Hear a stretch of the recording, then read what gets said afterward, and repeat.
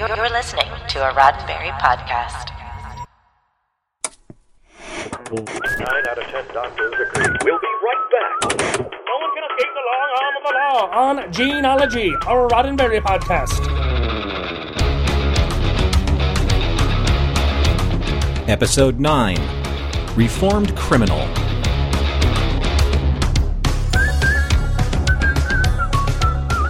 Welcome to Mission Log Gene-ology. I'm Norman Lau. And I'm Earl Green.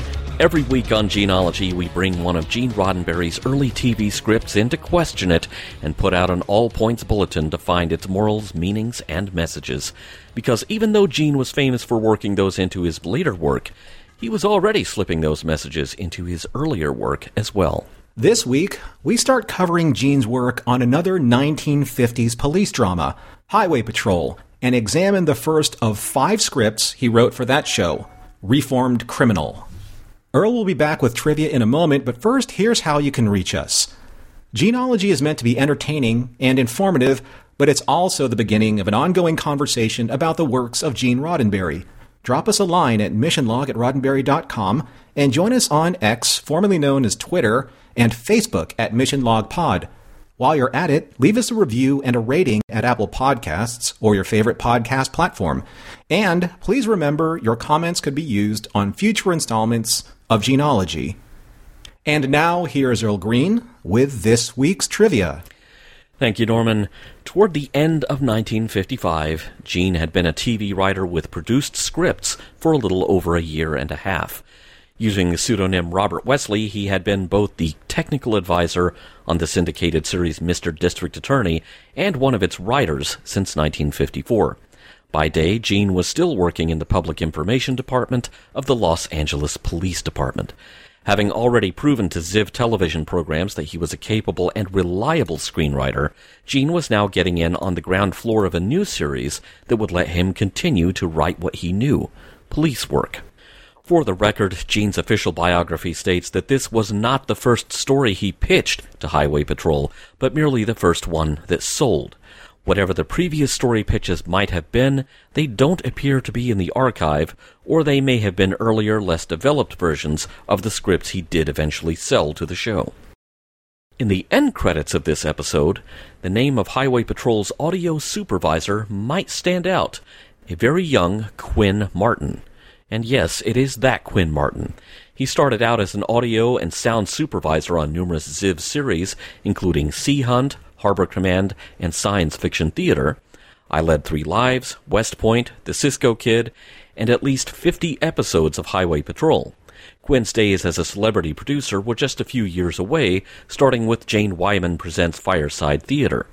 He would go on to produce the Westinghouse Desilu Playhouse anthology series, The Untouchables, Kraft Mystery Theater, and a few TV movies before hitting his heyday in the mid-1960s, producing 12 O'Clock High, The Fugitive, The Invaders, Dan August, The FBI, Banyan, Cannon, Streets of San Francisco, and Barnaby Jones. Talk about burying the lead, here you have Quinn Martin and Gene Roddenberry working on the same show early in both of their careers and in very different capacities. Highway Patrol starred Broderick Crawford, a veteran character actor who had been propelled into mainstream stardom with his starring role as Willie Stark in 1949's All the King's Men. Crawford arrived in Hollywood in the late 30s after having starred as Lenny in the Broadway adaptation of John Steinbeck's Of Mice and Men. Since Hollywood was operating under the studio player system at the time, Crawford signed up with Paramount initially before he became a contract player for Universal in the 1940s. At the time that Highway Patrol came about, Crawford had earned a reputation for being a bit difficult to deal with, thanks in no small part to his ongoing battle with alcoholism. It's even been said that on most days that he was filming Highway Patrol, any scenes with dialogue had to be in the can by lunchtime, because Crawford was known for sneaking off to indulge in a little bit of a liquid lunch. And being hired by Ziv to star in Highway Patrol was something of a career renaissance for Crawford. He left Highway Patrol in 1959 to move to Europe and to try to quit drinking, to no avail. When he returned to the States in the early 1960s, he started another Ziv series, King of Diamonds, that lasted only a single season. After that, it was back to the TV guest-starring circuit. Crawford's familiarity from Highway Patrol was still a selling point for him, though. He appeared as himself in Chips, with Punch fanboying out over him, and spoofed his most famous TV role in an early episode of Saturday Night Live. We lost Broderick Crawford in 1986.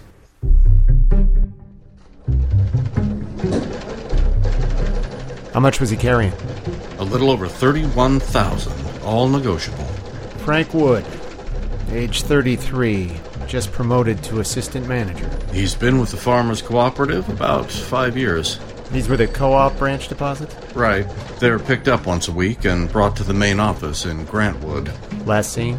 Marshville. He left there at 10:20 a.m. en route Grantwood on State 14. About 3 hours overdue.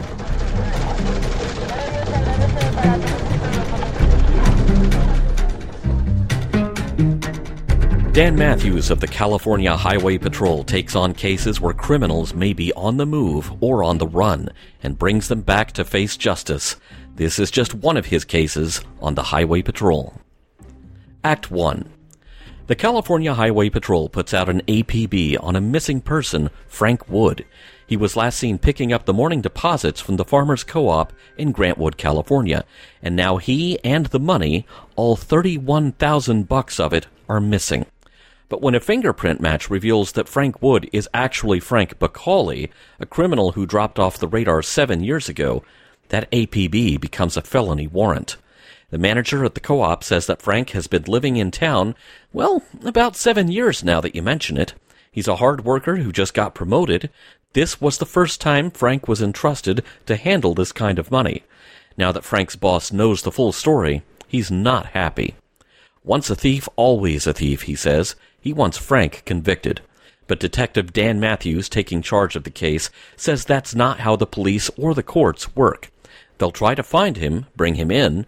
The rest is up to a jury of Frank Wood's peers. Or Frank Bacall's peers. But Frank, whatever name he's going by, hasn't actually done anything wrong, yet. He's been in an accident. His car ran off the road, rolled down a ravine, leaving Frank and the bank bag with the co-op's deposits in it spilling out of the driver's side window. Frank is a little worse for wear.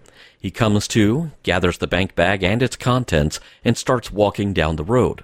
He tries to flag down, well, anyone who could give him a ride. No dice. He walks until he reaches a gas station and asks to use the phone. Just as he's about to turn down the attendant's radio so he can hear the operator, he hears a news bulletin about himself. He's a wanted man again. The gas station attendant picks up a metal pipe to try to knock Frank out. That doesn't go so well because Frank knocks it out of his hand. The attendant assumes he's about to be violently robbed. After all, Frank does look kind of rough at the moment. But instead, Frank panics and runs, bank bag in hand. The gas station attendant gets on the phone to the authorities. Hey, that guy you were looking for? He was here. Frank's footprints show that he used a large dried-out drainage culvert to hide and then escape. The Highway Patrol converges on Hawk Canyon near Grantwood. Detective Dan Matthews pays a visit to the hotel where Frank has been staying. The pastor of Frank's church is there, and he shows Matthews around Frank's place. Bowling trophies, photos of Frank taking part in the local barbershop quartet. Do these look like a guy who is looking forward to being back on the run from the law? The pastor suggests that Matthews pay a visit to Frank's friends, the Browns. It's right about then that Frank pays a visit to his friend, a farmer named Ed Hutchins. Ed's already heard the news over the radio, but he doesn't have a problem letting Frank come in and rest. Put your feet up, I'll get you a cold glass of water. But when Ed returns, he doesn't have a glass of water in his hands. He's got his shotgun. Ed tells Frank to stay put while he calls the Highway Patrol. Ed's pretty sure there's going to be a reward for being the one to turn Frank in. Act 2. While Hutchins has one hand on the telephone and only one hand on the gun, Frank takes a chance on throwing a punch. A shot is fired. Matthews and another patrolman race to Ed Hutchins' place, finding him unconscious on the floor. Frank is gone. The bank bag is gone, and so is Ed's shotgun. This really isn't looking good for Frank because now he's armed and dangerous. The Reverend, who is still riding along in Matthews' car, stays at Ed's place to make sure he's okay. Frank is spotted by a highway patrolman as he dashes across a county road. One urgent call across the police radio later, a trap is set. The highway patrol's last chance to corner Frank before he gets across the Nevada state line. At Ed Hutchins' place, the Reverend is curious about what exactly was said. Ed Hutchins is still bitter about the fact that the man he regarded as a friend was living a double life this whole time, and it's only later that he finally opens up about what Frank actually said, that he had been in a car wreck and was trying to return the money rather than steal it. The Reverend uses Ed's phone to call the highway patrol with this new nugget of information. There may still be a chance to resolve things peacefully, but even when the Reverend shows up at the roadblock near the state line, he can't convince Dan Matthews that this isn't daylight robbery. The only man who could convince Matthews of that is Frank himself. And there Frank is, shotgun and bag of money in hand. You know, to every law enforcement officer on the scene, this sure looks like daylight robbery. But then Frank does something unexpected. He throws down the gun and he turns and walks back the way he came, toward Grantwood. He's going to face the music rather than running. Matthews pauses and watches, and then holsters his own weapon. Frank walks all the way back into Grantwood, into the farmer's co-op, and he apologizes profusely for being late, handing the bank bag to his boss, who just seems to be relieved to see Frank is okay. Dan Matthews and the Reverend are there too. Frank offers to throw himself on the mercy of the court for any of his old charges, but Matthews says we'll let the judge decide that one. Frank wonders who he has to thank for the fact that he's not going to jail, and Matthews suggests that that's a question for the Reverend. The end. Fantastic recap, Earl, and here we are off the heels of last episode's recap and review of The Secret Weapon of 117, thinking, okay, we're going back to a Gene Roddenberry police procedural, and it's going to be a fairly easy, quick and dirty, very easy to break down type of episode. I was pretty much wrong on that one. Yeah, I think we have learned our lesson from, the end of Police Academy. Is dude got taken down. Who did he get taken down by? The son of the officer he gunned down at the beginning of the episode, because, of course, it's poetic justice, and we have only 24, 25 minutes in which to do it. This is a bit more complex, and I feel like maybe because we are dealing with something that is not established, like Mr. District Attorney was, just keep in mind, by the time the TV series that Gene wrote for came to be, there had been a previous TV series, there had been movies, there had been a whole radio series. You couldn't really change up Mr. DA, whereas here we're on something like episode 9 of Highway Patrol. We're still deciding what this show is. We're still deciding who Matthews is as the main character. There's a bit more wiggle room, there's a lot less familiarity, and so there is room for more nuance and complexity. Now, we are dealing with a show that can be seen. Highway Patrol was released on DVD quite a few years back in season sets, and, fairly large season sets, because this was back in the day when TV shows were expected to crank out, upward of 26 episodes, into the 30s. But now those DVDs are, for the most part, out of print. So Norm and I are able to compare the scripts to the final product, and there are some fascinating differences. We have Gene's final master script, dated August 23rd, 1955, but we also have the episode, which aired November 28th, 1955, quite a while after Gene's last episode of Mr. District Attorney. My first impression from watching this, and especially the opening credits, here's my first of very big questions, because I always have that big question. Was Highway Patrol, quote-unquote, the original series of Chips? Or, let's put this another way, was Chips, which is basically the 1980s series, starring Eric Estrada, that stood for California Highway Patrol, was that basically Highway Patrol The Next Generation? Because aside from the eras that they were created in, these are essentially, quote-unquote, California Highway Patrol-based police procedural dramas. But then again, this is Gene, so it's not like he's going to create, say, Highway Patrol in Cleveland, or in Miami. And there's also the disclaimer, as there are in Ziv Productions, of thank you for the generous cooperative efforts of the et cetera, Highway Patrol. Just like Mr. District Attorney. So it just felt like, okay, I can watch TOS Highway Patrol, and then 20 years later I can watch Chips. Or 30 years later. I think I may have a better analogy for you. Okay. I think Chips is the TOS of Chips, but Highway Patrol is the Forbidden Planet of Chips. Oh, I like that much better. California is a big state, and there are gigantic cities with all the crime and vice you could ask for to make a story out of. There are little towns, like Grantwood, because Grantwood really appears to be kind of a backwater by modern California standards in this episode. I don't even know if Grantwood is actually a real place. I should have looked that up. So you have a vast difference in population and kind of the feel of a locale. You have rural and agricultural areas. You have mountains. You go far enough north, you have historically active volcanoes. You find everything in California. So I think it's kind of a no-brainer here that they are leaning into, yes, this show happens in California. We are not trying to make it Anytown, USA anymore. It's getting past the point where we can pull that off. The APB at the beginning of the episode that's out for Frank, last seen at 10:20 a.m., there's already an APB out for him? This is kind of funny because this makes, once again, we are dealing with kind of a time capsule show. And there are vast differences in the way things were done then versus now.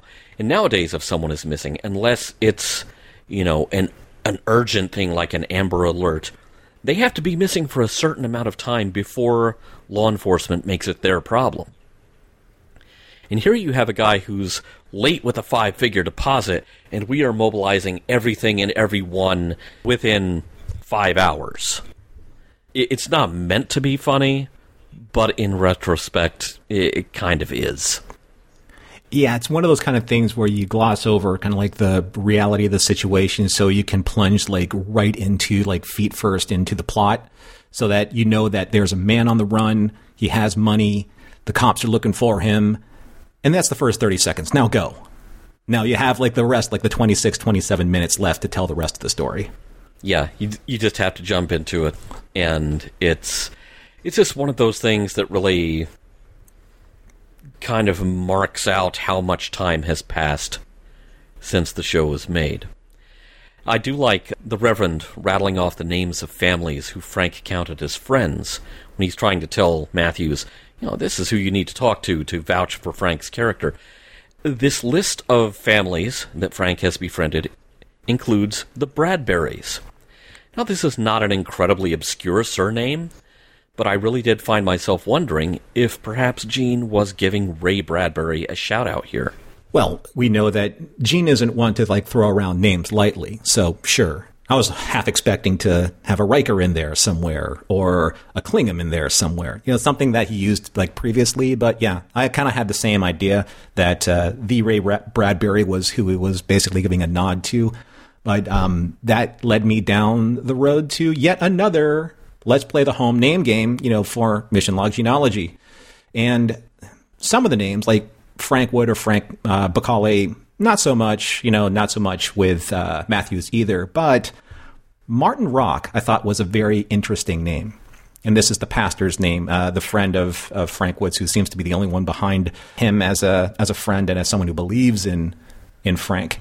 Martin, the name Martin, has its roots in Latin, and it is derived from the name Martinus, which was the name of a popular 4th century saint, Saint Martin of Tours, who was a bishop in France and who was known for his acts of charity and kindness, and is one of the most widely venerated saints in the Catholic Church. Now, Rock means rest, and because of the name Rocco, which comes from the Germanic root word rock, which means rest, the saint who used this nickname helped the sick find rest.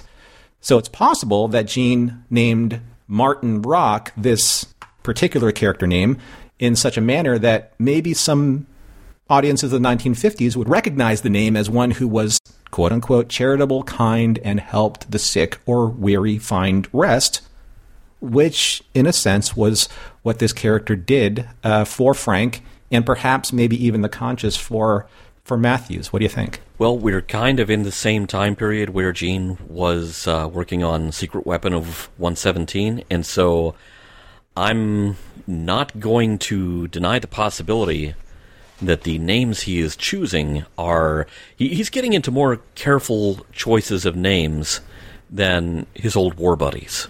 So there may be something to it. Now, in the script later on in Act 2, we have some more omitted scenes, specifically scenes 83 and 84. No idea what was originally there, but something evidently either didn't help the flow of the story, or it was recognized as something that they just couldn't achieve on location with the time and budget available, because really almost this entire thing, aside from maybe the police office, the farmer's co-op, maybe Ed Hutchins' house, those are the only things I really remember as thinking, okay, these are sets. Everything else, they're out and about. Yeah, I read this interesting article. It may have been on, pretty sure it was on Wikipedia when I was looking at the name for Martin Rock, going down the rabbit hole of Ziv Productions. And there was something along the lines of Frederick Ziv, priding himself and his production company on making the most inexpensive productions of the time, not necessarily low quality, but inexpensive. And I think that when I was watching this and having the luxury of finally now being able to watch the episode alongside with reading the script and the script breakdowns, there are so many interesting transitional scenes where they're using stretches of time focusing on a police car going one way, then a short period of dialogue, and then another police car going another way, and then, having all of these B-roll type footage scenarios where you're trying to pad or stretch the timing of the script wherever the director feels like there needs to be more or less pacing. So there's obvious stock footage going on here, and I'm sure that if we watched every single episode, we'll see the same stretch of highway to and fro, according to the episode. So I'm wondering, Earl, because you know this history so well, is this just something that they used because, much like a certain very beloved director in Star Trek, where the economy and the speed of the filming was so precise and tight, for those of you who like tigers, that you needed to be able to pad certain instances so that you would get your X amount of minutes plus advertising to make that tight 30-minute cut? That's possible. And, also consider the fact that whatever time and film that they spent on getting that stock footage, okay, that costs something. So you've got to balance that out in the budget somehow. So we are going to use the heck out of that stock footage. Yeah, I look forward to seeing if there are more instances of Matthew's going this way, Matthew's going that way.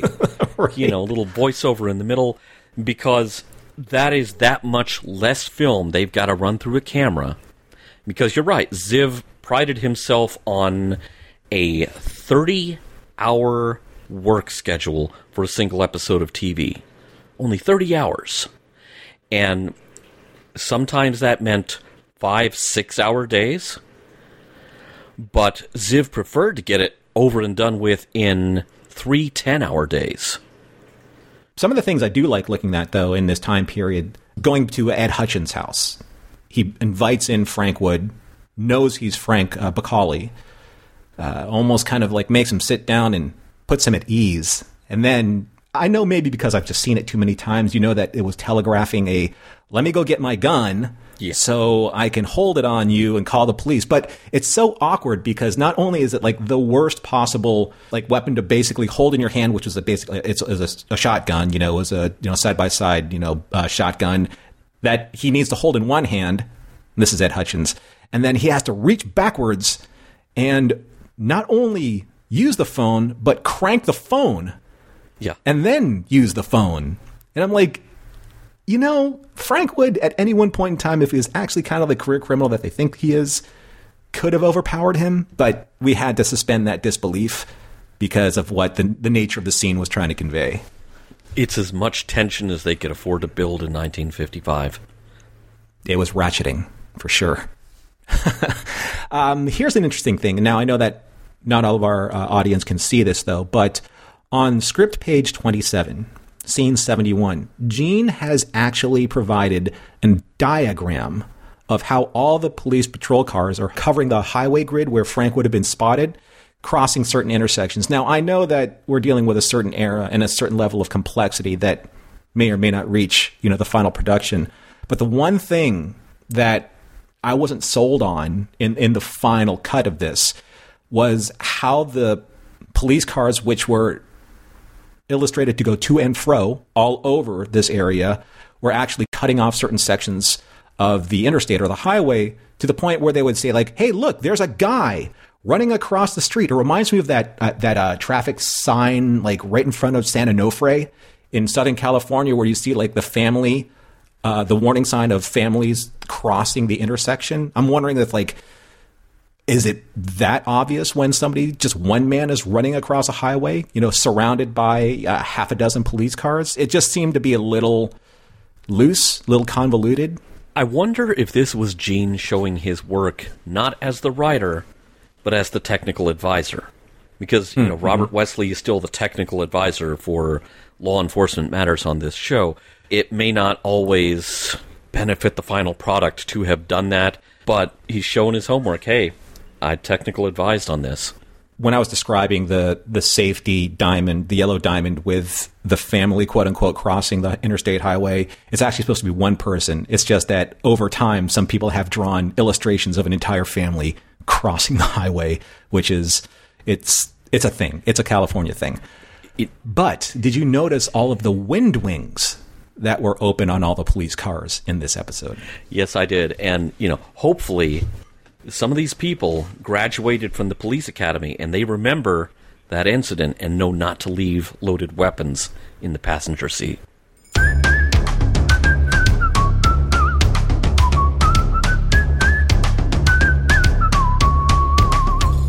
Okay, Norman, in an era when these shows could often be boiled down to the cops reel in the bad guys and protect the public for the log line, the middle of this episode hits the brakes to discuss compassionate policing, with an additional tangent on compassionate sentencing with regard to what Frank has done right, since he apparently brought his life of larceny to an end of his own accord.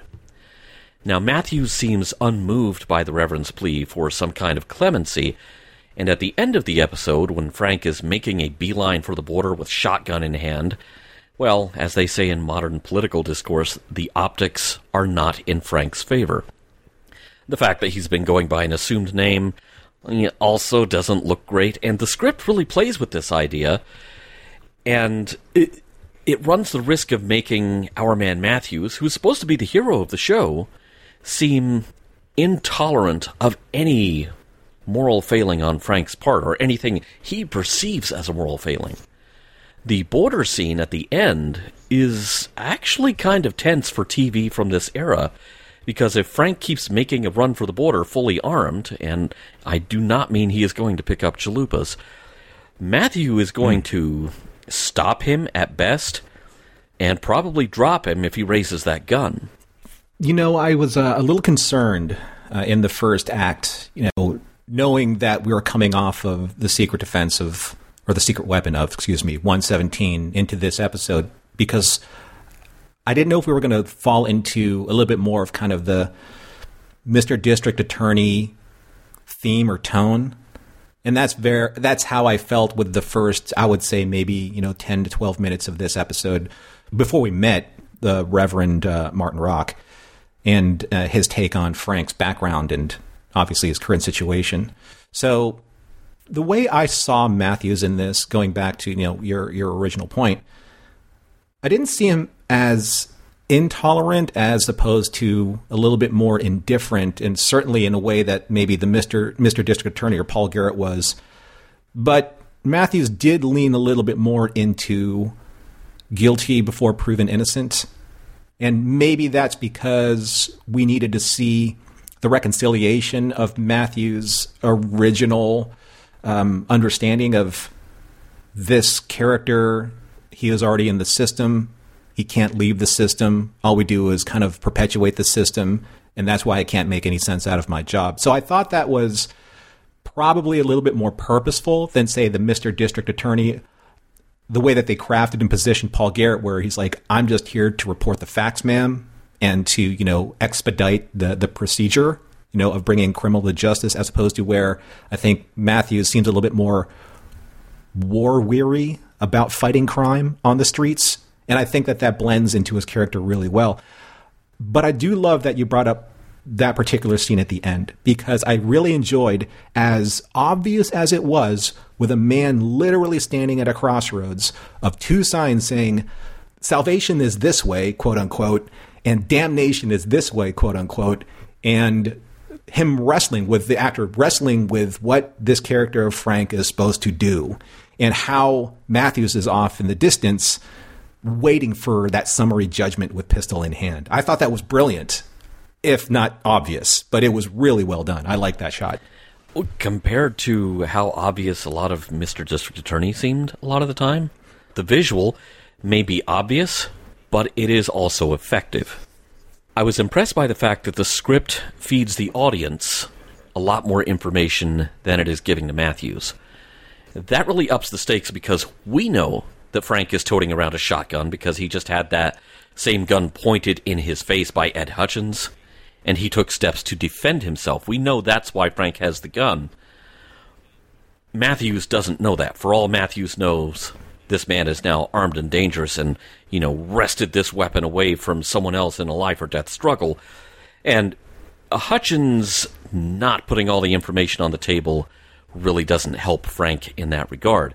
We know that Frank's trying to get the money to its intended destination rather than skating out of town with it. Matthews doesn't know that, and he doesn't have any reason, as you pointed out, he has dealt with a lot of cases. He's kind of seen it all. He's a bit jaded. There's no reason for Matthews to imagine that Frank is going to return the money until the very end, when he ditches the gun and heads back home. This is a nice way in terms of structuring the script to up the stakes, because everything seems to be headed for some kind of exchange of fire at the end, and then they diffuse the tension. That was not entirely predictable, and I really appreciated it. What did you think? Yeah, this is where I think that, again, going back to what I said before about my concern with this episode, is I didn't really feel that at the start. And we did say this in observations, that it was a little glossed over as to why Frank was on the run. We get to that information a little bit later on when, when Matthews is talking to the Reverend, and the Reverend saying, did you know that 7 years ago, this is when Frank came upon the scene? He has done such a commendable job in trying to turn his life around. And then Matthews has a counterpoint to that, saying that, well, that may all be well and good, but this is the kind of person that I'm used to dealing with. They put on a really good act, but they're going to eventually fall back on their old patterns. I wish we got more of that. We didn't really, at least for me, and maybe different for you, and maybe different to the people out there who have actually seen this. But because everything in the first, say, 5 minutes of this episode was so strangely paced, at least for me, I didn't really understand why Frank was on the run. I didn't really get that. There was no real instance of him flipping the car. Now, maybe this could have been a production issue, but all of a sudden, he's on the run. There's Matthews at the police station, with the lady on the teletype, pushing out the information to all the police cars and the APB. And then, police cars going this way, police cars going this way, back and forth. And all of a sudden, Frank is at the bottom of a ditch, with money strewn around in the grass. And there's no real reason why. I mean, there's no he swerved to miss a deer or something, or his tire blew out. All of a sudden he's just there. So you're facilitating all these very interesting points to put Frank into the situation where not only does he look guilty outwardly, but because he's so banged up and beat up by the time he gets to the garage, you could just tell that anyone who would have encountered Frank at that time would have been suspicious, right? So it's not that it was apparent. It was a little misconstrued, I think. And by the time we get to the Reverend, everything kind of like falls into line as to, okay, I can see like where this misunderstanding is happening, where this preconceived notion of Matthews to a criminal, but to the Reverend is more forgiving, et cetera, et cetera. So that to me, again, it's better in the second act than I think established in the first act. Yeah, and this is another case where it almost feels like, and I believe we made this observation, or I made this observation with police brutality, there was more story than there was show. Mm-hmm. The show was not the show did not allow for the kind of complexity that was really required for that story, and so it seemed watered down and very cut and dried, very, very pat ending on that. Here, we have a more complex story. It's not so complex that there is not time to tell it, but some odd pacing choices, as you pointed out, were made at the editing stage. We've got stock footage theater going on in the first 10 minutes. I understand that you can't really show Frank's car having the accident, because that's going to be a big stunt. Right. And there's like, the shorthands of Frank looking off in the distance. The camera zooms in on his piece of the windshield. His eyes get really wide, and you hear a screech, and cut goes to one of the egregiously long segments of a police car going to and from wherever its destination. So I'm not saying that it's not a big sticking point. It's just that because we are now probably expecting a little bit more out of a Gene Roddenberry script and production, and we know where this slates, so we know that this is kind of like within the timeline of him starting to emerge with a little bit more credibility and skill, that once we start watching these, because we have a certain threshold of quality, that we may be a little bit more discerning or a little bit more critical when it comes to the tightness of the storytelling. And we know that's not all on him. We know that there are many hands that touch a production, editors, et cetera, producers, Frederick Ziv himself, that may have called the shots in the final production. Now, there is kind of a shocking turn midway through the show with Ed Hutchins. He is even less forgiving than Matthews, and he is ready to turn his old friend, 7 years or so, he's ready to turn this guy over for a big reward, and he is sticking a loaded shotgun in his friend's face so he doesn't go anywhere. Now, first off, this is some definition of the word friend that I'm not sure I wish to become acquainted with. But what we really have here is a side character whose outrage may be somewhat legitimate, given that he has also, kind of like Matthews, been fed very limited information and assumes that Frank is up to no good. And as we pointed out, it's easy to make that assumption. But what Hutchins does with that information, that is not good. The fact that he takes a long time to get around to telling the Reverend what really went down, if you're looking for someone who's on extremely questionable moral ground in this episode, you may think it's Frank. I think it's Hutchins. That's a great point. And this is, again, in Act 2, this is like where I basically sat up and paid a little bit more attention to kind of like the moral complexity that was going on. I was waiting for that snap your fingers aha moment, and this was it. And there's obviously a similar theme to, or a Judas equivalency here to the 30 Pieces of Silver, with Hutchins. And I also think that it starts leaning a little bit more into this almost inescapable past that Frank has, because once this information starts coming out on the radio that he's not Frank Wood, he's Frank Bacali, and he is a career criminal of years past, and the people that believed in who he was and the goodness that he did is all summarily erased just because.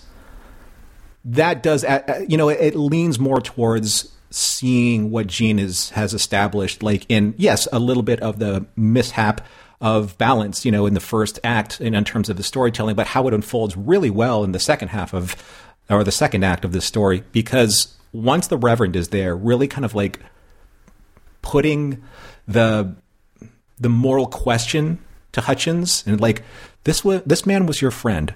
This man helped you without charging you to rebuild your roof. This man was a friend to the community. You went bowling with him. You did the quartet with him. All of these things. Why in the last 7 years did that not actually mean anything to you? Like, what happened? So you learn about this now. Does that erase the 7 years of friendship and goodwill, and closeness and brotherhood that you've established just because you heard it on the radio? Just because you don't have the truest understanding of who this man really is? Or do you not believe that it can actually change? So I love that that's where we're leaning to, towards the end of this story. And then you have as we said before, you have that moment of truth standing at the crossroads and kind of choosing which destiny that you're going to follow. I thought that was absolutely brilliant. Everything in the second act for me really works. Overall, this is fairly nuanced compared to what we were running into with Mr. District Attorney, because your police dramas of this period, they did not concern themselves with the inner thoughts or inner struggles of law enforcement. You really didn't get into that sort of thing until the 70s or 80s.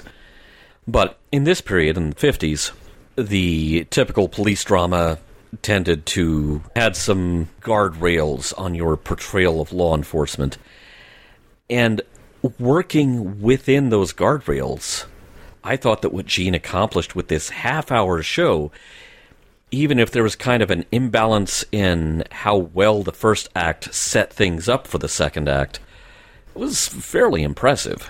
I mean, it was a very tight story, overall, and I like that there's a tonal distinction between what we have seen with Gene's style as he set himself up as a new writer with Mr. District Attorney, because and we have said this before in our coverage of that series, that Paul Garrett really he's benign in terms of how he affects the story. He is the facilitator of serving justice. But I felt that Dan Matthews in this, because he has a little bit more, what's the right word? I think he felt just a little bit more towards his opinion of Frank Macaulay, where he already had a preconceived judgment about his situation when he first met Martin Rock, where the Reverend had to step in and say, let's take a step back for a second and look at who this man was and who this man is. And I think that that's very different than, say, the Mr. District Attorney approach, to criminals, especially, say, in police brutality, where one of the officers was being accused of a crime that may or may not have happened. I didn't really feel that Paul Garrett was actively pursuing clearing the name of that officer the way that, say, Matthews was already kind of making up his mind about Macaulay. But that really now falls into how important Martin Rock's character was in this. And that's a kind of character that was missing from, say, a Mr. District Attorney episode. Kind of like the moral character that doesn't necessarily preach about it, but he does make you look at it from a different perspective. And the way that he handled Ed Hutchins and say, question why you are acting this way, question why you are thinking this way. And I thought that was very important.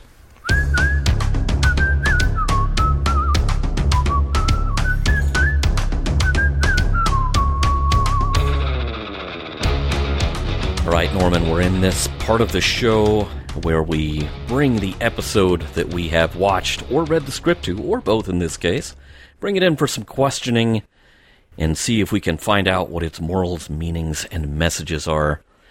And I don't know about you, but I have a lot of thoughts for this little half hour of black and white television from 1955. Now, we know about Gene's police career in broad strokes, and we know that he kind of rode that into his television writing career. Smart guy. What we don't have a lot of is specific granular information, what inspired some of his stories, especially in this particular genre that was so close to his day job. There's a strong element of compassion, avoiding prejudice, and most importantly, a philosophy of de-escalation on display here. Something which, as far as cop shows go, really mark this out as a specimen from another time and place. Modern action dramas almost always work on the opposite principle, which is maximum escalation.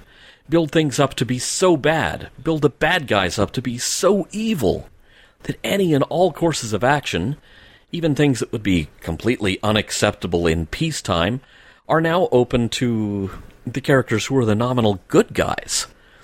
Modern sensibilities seem to dictate that you keep upping the stakes, working toward that last reel, that last act, and then all the violence and stunt work and pyro that you want is now available to you for the exciting climax. But not here. The stakes are high enough, and at the critical moment, choices are made on both sides to de-escalate the conflict. We don't see that enough now, in my opinion. And there probably wasn't that much de-escalation in 1955 either, because I'm thinking now of how many District Attorney episodes we reviewed that built up to some kind of standoff or exchange of gunfire. This is different. This episode of Highway Patrol feels like Gene is working through something, maybe something he was exposed to on the job. And in the form of this script and this show, he's putting that in front of the audience to ponder as well. Just because the stakes are only one man's future doesn't make the moral message at the heart of the show any less vital. You can put the gun down. You can lower your fists. You can lower your voice. You can opt not to fight. You can opt not to raise the stakes. You can opt to ask questions first and either shoot later or preferably don't shoot at all. Yeah, I love the way you phrased that, Earl, because I think that you and I, during the course of reviewing this and then kind of like comparing it to the script and trying to find that kernel, that Roddenberry moment that sets off like the rest of kind of like the tone and the pace of the episode, I think that maybe it may have landed for us around the same time. But I think that you and I are also both fans of when our stories have a little bit more of a moral gray complexity to them as opposed to white hat, black hat, because sure, that's a certain tone, in this era of television that's obviously very easy to get behind. Like in Mr. District Attorney, you have the embodiment of justice and you have crime. We're trying to find that moment, when Gene's starting to shift kind of like his sensibilities in his writing. And I think that between this and Secret Weapon of 117, you're really kind of seeing that quality start to work its way into the script. Now, I can't go back on what I said earlier in observations and discussion where I felt like there's a little uneven tone to the pacing and the production of this episode. But once it actually hits the mark, once you can actually see that Roddenberry moment peek through, then you're really invested, or at least I was, you're really invested into, okay, here's where the writing actually begins. Here's where you're starting to get challenged about this morally gray area. And for me, it started off in one scene and it ended in another scene where I felt Gene really pushing the moral message of this. When he chases down some information and he finds out where Frank Wood or Frank Bacali is staying, he runs into the Reverend Martin Rock and they have a conversation. And Matthews says to him towards the end of this conversation, "I've known hundreds like him," talking about Frank. "Maybe it's not their fault when they start. Broken homes, foolish parents, there's always a reason. They start stealing penny candy. Then they graduate, something bigger every time. We try everything to stop it. Sooner or later, we have to put them in jail. They serve their time, then we put them in jail again. Maybe it's a merry-go-round. Maybe jail's not the way, but it's all we've got." And the Reverend says, "You don't believe Frank got off that merry-go-round?" And Matthews replies, "With his background, do you?" That's closer towards the end of Act 1, beginning of Act 2. But at the very end, this sets up and begs the moral question of this story. Does one's past always cast a longer shadow over one's present, or perhaps over one's future? Can one atone for one's sins with a lifetime of devotion to doing good works, like Frank did? Making friends, being part of a community, spending the prior 7 years after he committed that crime to doing better? Or will that always be suspect from the past, from their past crimes? Can, as they were talking about, one get off the merry-go-round, as the Reverend and Matthews discuss at the end of this episode? When the Reverend looks at Matthews escorting Frank to his custody hearing, and when he says, one passenger off the merry-go-round.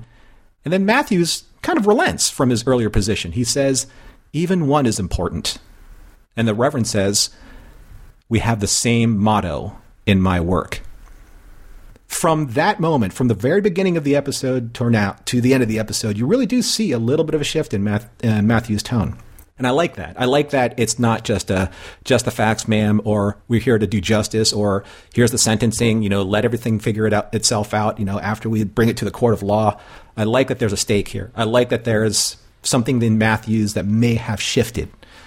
Because, as you said so brilliantly, Earl, as long as you take the time to pause and think, as long as you take the time to look at what's happening and say, maybe confrontation isn't the best option. Maybe understanding is a better option, and see where it goes from there. Mission Log Gene-ology is produced by Roddenberry Entertainment. Special thanks to the Roddenberry Repertory Players. Our cast this week featured Mark Proct as Detective Dan Matthews and Scott Martin as Mr. Morse. If you would like to support us directly, you can do so at patreon.com/missionlog for early access to shows and the Mission Log Discord. If you have any material that might be of interest to us that isn't already in the Roddenberry archive, drop us a line at missionlog@roddenberry.com. Our website is missionlogpodcast.com. On the next Gene-ology, Human Bomb. Special thanks to consulting producers Matt Esposito, Homer Frizzell, Tom Kozak, Julie Miller, Mike Richards, Mike Schabel, Paul Shadwell, and David Takechi.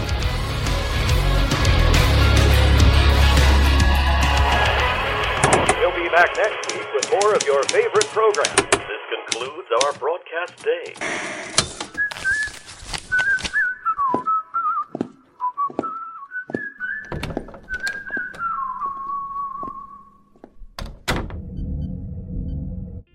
This is a Roddenberry podcast. For more great podcasts, visit podcast.roddenberry.com.